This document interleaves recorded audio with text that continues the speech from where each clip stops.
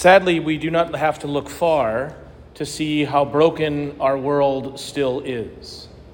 Earlier this week, we saw the tragic results, or just the tragedy in general, that happened in Nashville, where school children and their teachers were gunned down at school. And that cries out for a response from all of us. The Lord is with us in that. I think sometimes when we see things like that, we can prioritize to the exclusion of everything else the social and the political response that we are called to as Christians. That is true.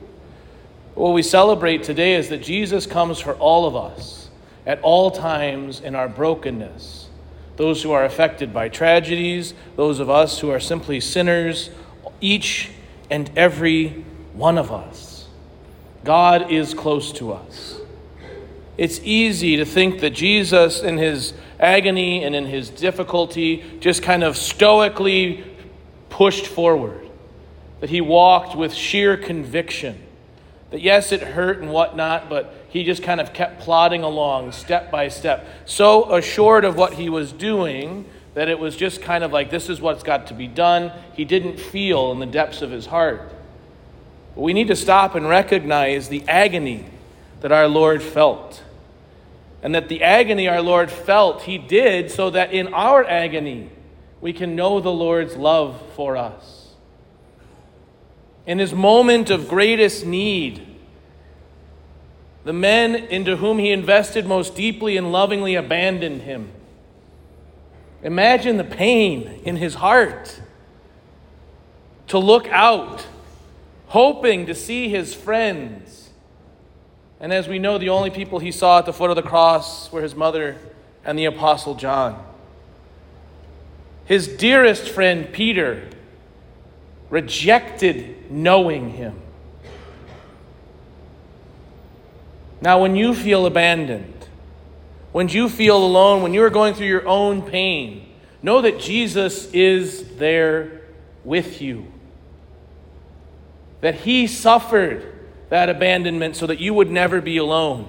And so that in that messiness and in that ugliness, you can not only know his love, but you can see how God is desiring to save you in the depths of that. Jesus was dragged through the streets, was beaten mercilessly, was stripped naked and nailed to a cross, experiencing utter shame and humiliation. There is no shame or humiliation that you and I can experience that isn't united to his, that isn't redeemable. And so when we recognize our brokenness, when we feel that weight in the pit of our stomach because of the things that we have done, the people that we have hurt, the things that have been exposed against us, know that you are loved. Know that God is saving you and redeeming you in that. When you feel torn apart inside, when you feel like all the world is going crazy, when you feel like everyone is expecting you to be quiet, to be silent, to act like you have it all together, but you're raging, you don't know what to do, know that the Lord from the cross cried out, my God, why have you forsaken me?" He didn't hold all of that in, but he felt it deeply. So that when you and I feel like we can't talk to anybody, that nobody cares, that we're going crazy because we're struggling so much and all we can do is cry out, know that you are loved. What we celebrate today, and it is important for us to remember, we celebrate the Lord's passion. We are not afraid of it. We do not run from it. We celebrate this passion. Because what Jesus is doing is he is redeeming our mess. He is coming to each of us, and it says, to each and every one of you, not in your greatness, but in your brokenness, I am here. I am with you. God is not far from us. He is close to us. He is with us. When God becomes one of us, he takes on all things but sin so that we can be set free from sin, from its effects, from its burdens. And so we today celebrate that there is a God who loves us so much that no matter what we've experienced, no matter what we've done, in Jesus, with Jesus, and through Jesus, we can be healed, we can be set free.